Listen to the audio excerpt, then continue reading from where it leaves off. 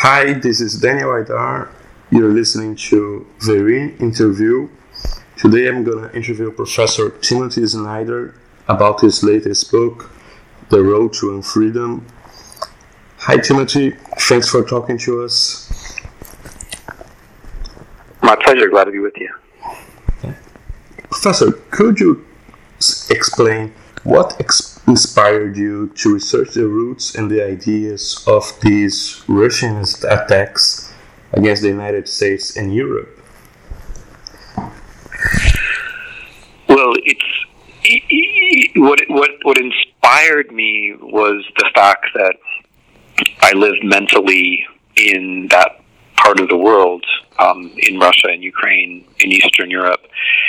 And what I realized was that things that I noticed, not just me, plenty of people noticed in Russia and Ukraine were beginning to happen in the European Union and the United States.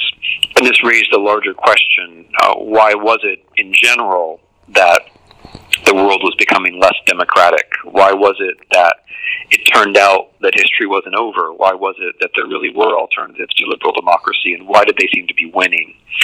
So the reason why I wrote the book was that I was convinced that we were looking at a single phenomenon that stretched across the West, from Russia, across the European Union, to the United States, and that the way to understand it was to begin in Russia and then to continue on to Europe and the U.S. So I started from the East and moved West in the book, just as the trends in the book start in the East and move to the West.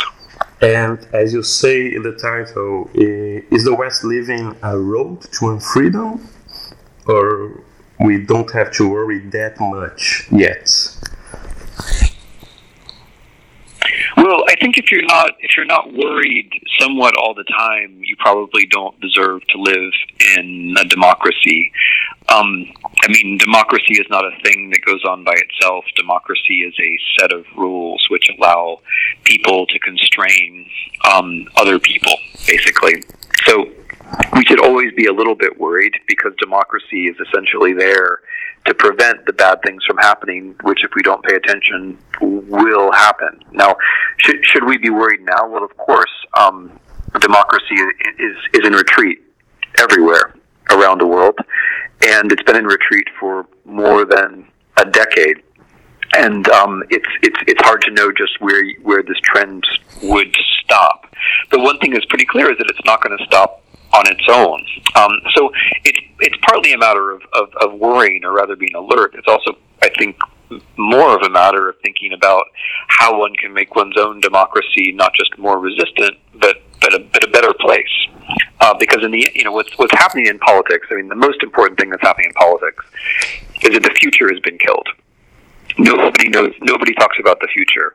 Everyone either talks about a mythical past that never happened, or they talk about some kind of crisis, real, imagined, or fictional, which is in the present.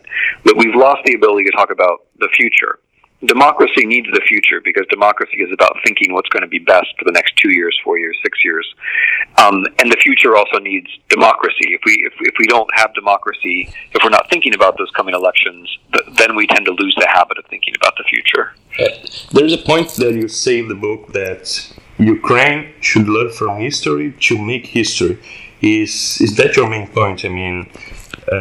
That's why we should learn at most the roots and how this happens, to be able to escape these problems and make actual history, offer something new about it.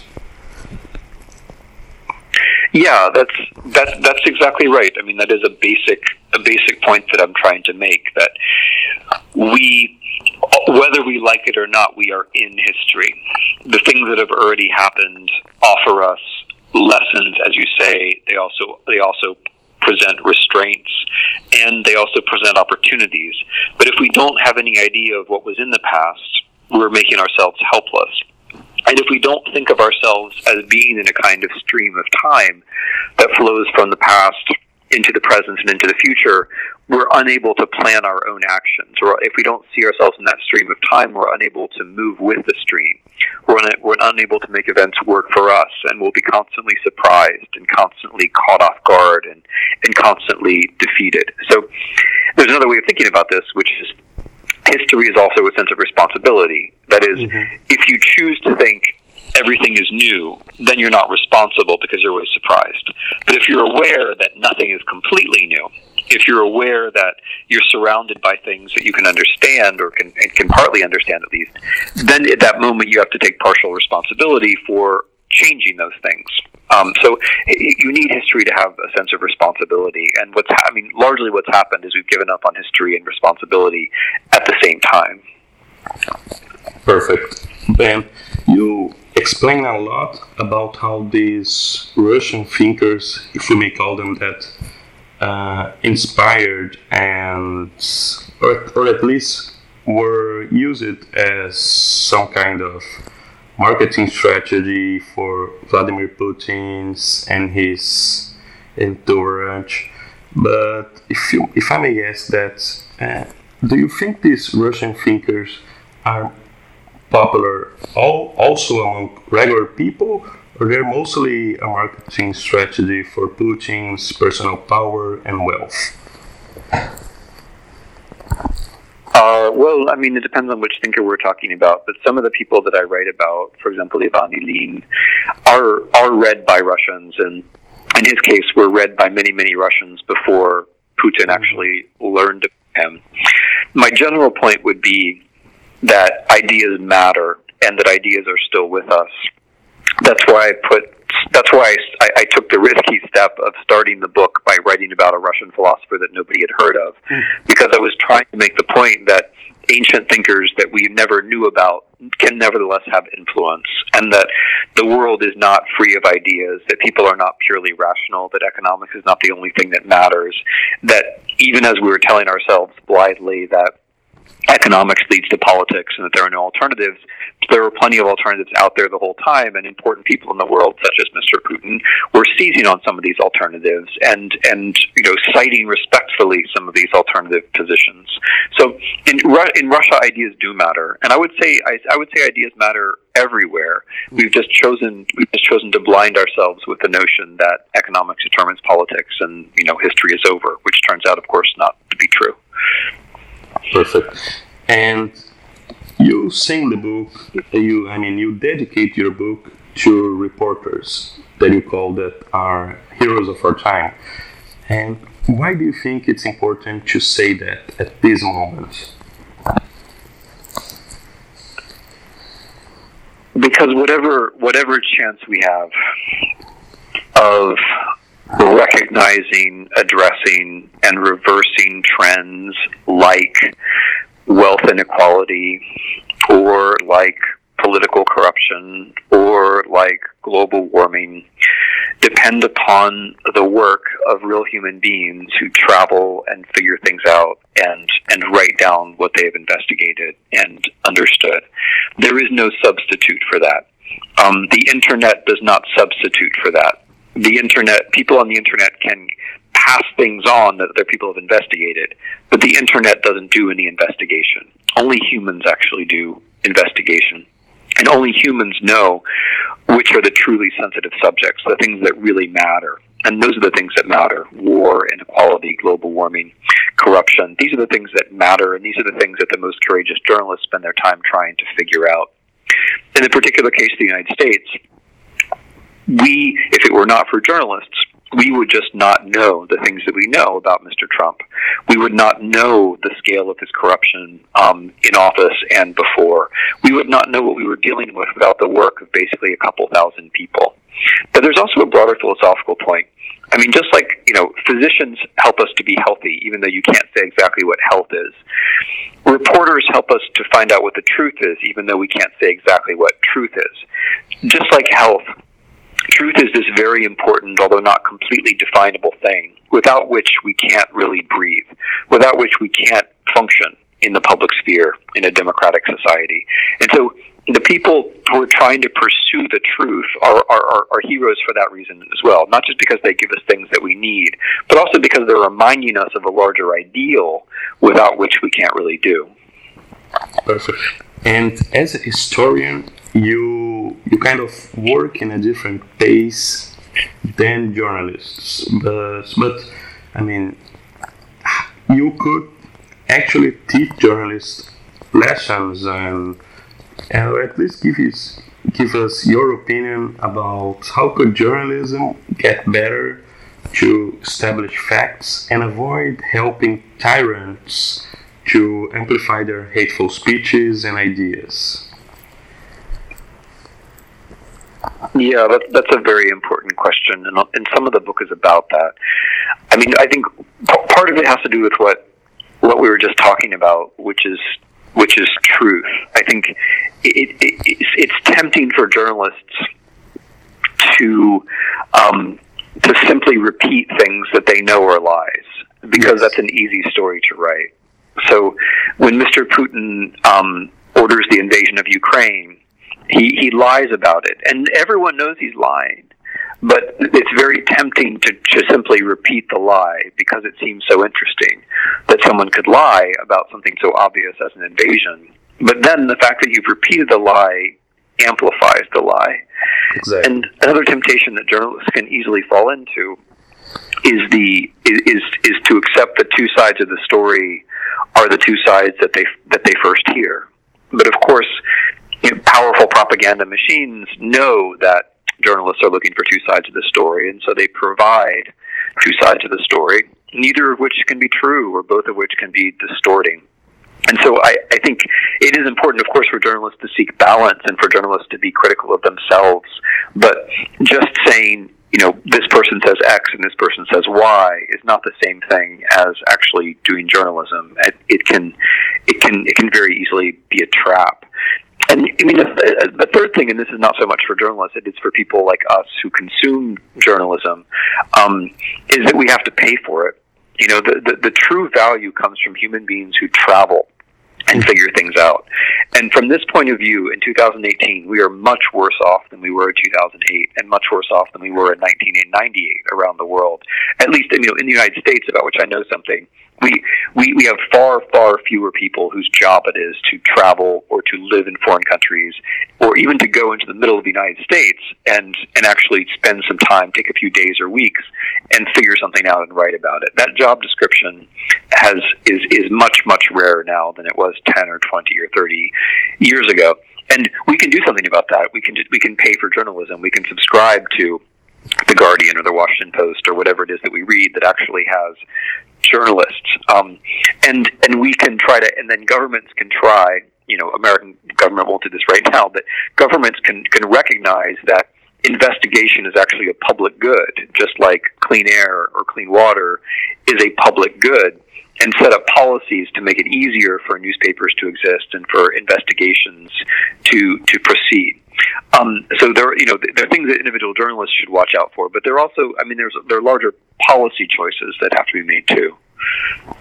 Perfect. And I would say that journalism can be a remedy against abuses of power, as history can be also. And in your book, you explain mostly about two concepts that are the politics of inevitability and the politics of eternity. Could you just explain briefly these two concepts and if they are both at the same time a result of abuses of power, in your opinion? Well, so let me first explain the ideas. By the politics of inevitability, I mean the notion that history is over, there are no alternatives, economics determines politics, capitalism will bring democracy, technology will bring enlightenment, that history is a kind of machine and it's generating predictable and good outcomes. The present's going to be like the future. That's a temptation which people have fallen prey to over the last couple of centuries in various forms. There's a Marxist form, there's a capitalist form, there's a technological determinist form. But the danger of the politics of inevitability is that it teaches us that what we do as individuals doesn't really matter because we believe that there's some larger force at work which is pushing history in a certain direction, which is generally not true. The other danger is that At a certain point, people stop believing in it. So after an economic shock or after a political shock or confronting growing economic inequality, people stop believing in these stories about how things are automatically getting better. And then they are vulnerable to the second idea, the idea which is gaining force now around the world, which I call the politics of eternity. And the politics of eternity says, we are the good guys, everyone else are the bad guys. The same thing happens in history over and over again. The people from the outside come to take what we have. History is a cycle. It's not a line into the future towards something good. History is a cycle where we're constantly defending ourselves against some kind of a threat, whether that's migrants or refugees or people of another religion or people of another sexual orientation. It's all the same thing over and over again. It just repeats itself. So Mr. Trump, for example, is a politician of eternity. He talks about making America great again. Rather than making policy, he invokes these eternal threats, whether they're sexual or whether they're racial or whether they have to do with migrants. So the politics of eternity is a way to govern without actually thinking about the future. So when I said earlier, the main thing which happens is that the politics of eternity kills the future. It makes people forget that the point of government is actually to adapt to future challenges and make policies that will be sensible for 5 years or 10 years or 20 years. It makes us think that government is a kind of emotion machine which generates crises and reacts to crises over and over and over again.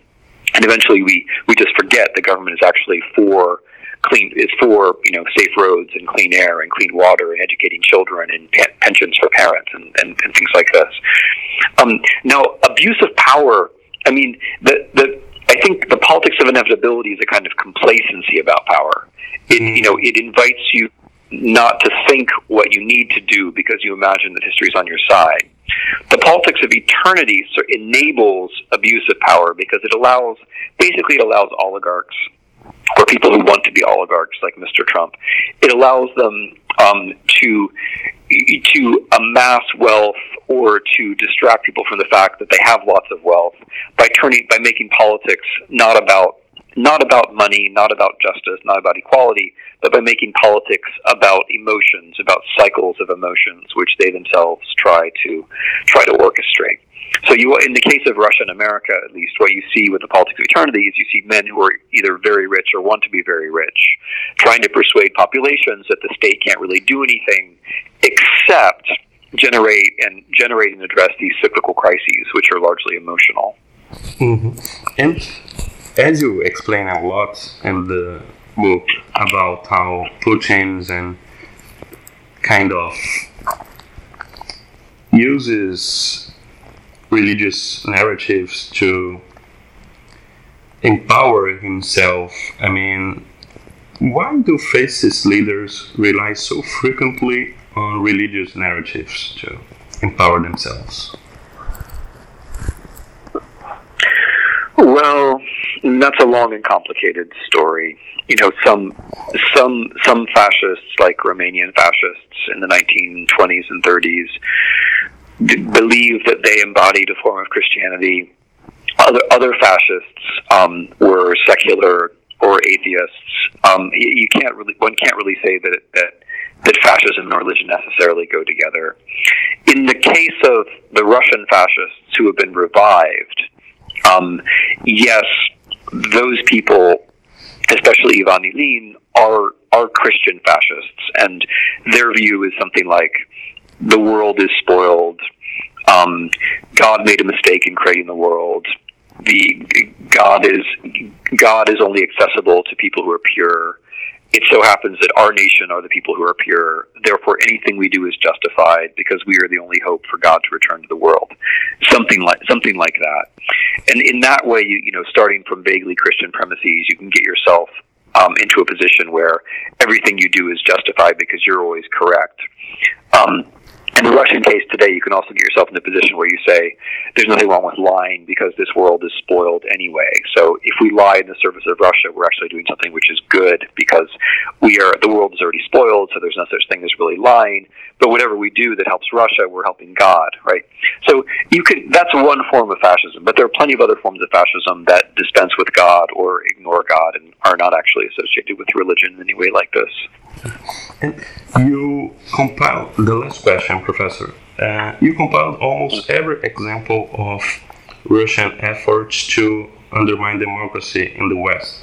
But we have seen some new developments, and for example, in the Mueller investigation, after your book was published. Would you add any anecdote to your book now, if you could? Well, I mean, what's interesting to me is that a lot of the things which I wrote about then came up a second time in the Mueller investigation. So I wrote in the book, on the basis of, I'll just give you an example, on the basis of the work of Russian investigative journalists, I wrote about the Internet Research Agency and about the fact that the Internet Research Agency employed people in the U.S. as well as Russians in Petersburg to plan this campaign. I wrote about that. Mm-hmm. That particular bit of information became much more public when it became part of one of Mr. Mueller's indictments, but it was actually already in the book. And in a lot of cases, these revelations that by Mueller, which are important and true, I actually have in the book already in context. Now there are a couple of very interesting details, to be sure, and for example, the fact that in 2016, when Mr. Trump and his business organization were planning to build a Trump Tower in Moscow, I have all kinds of detail about that in the book.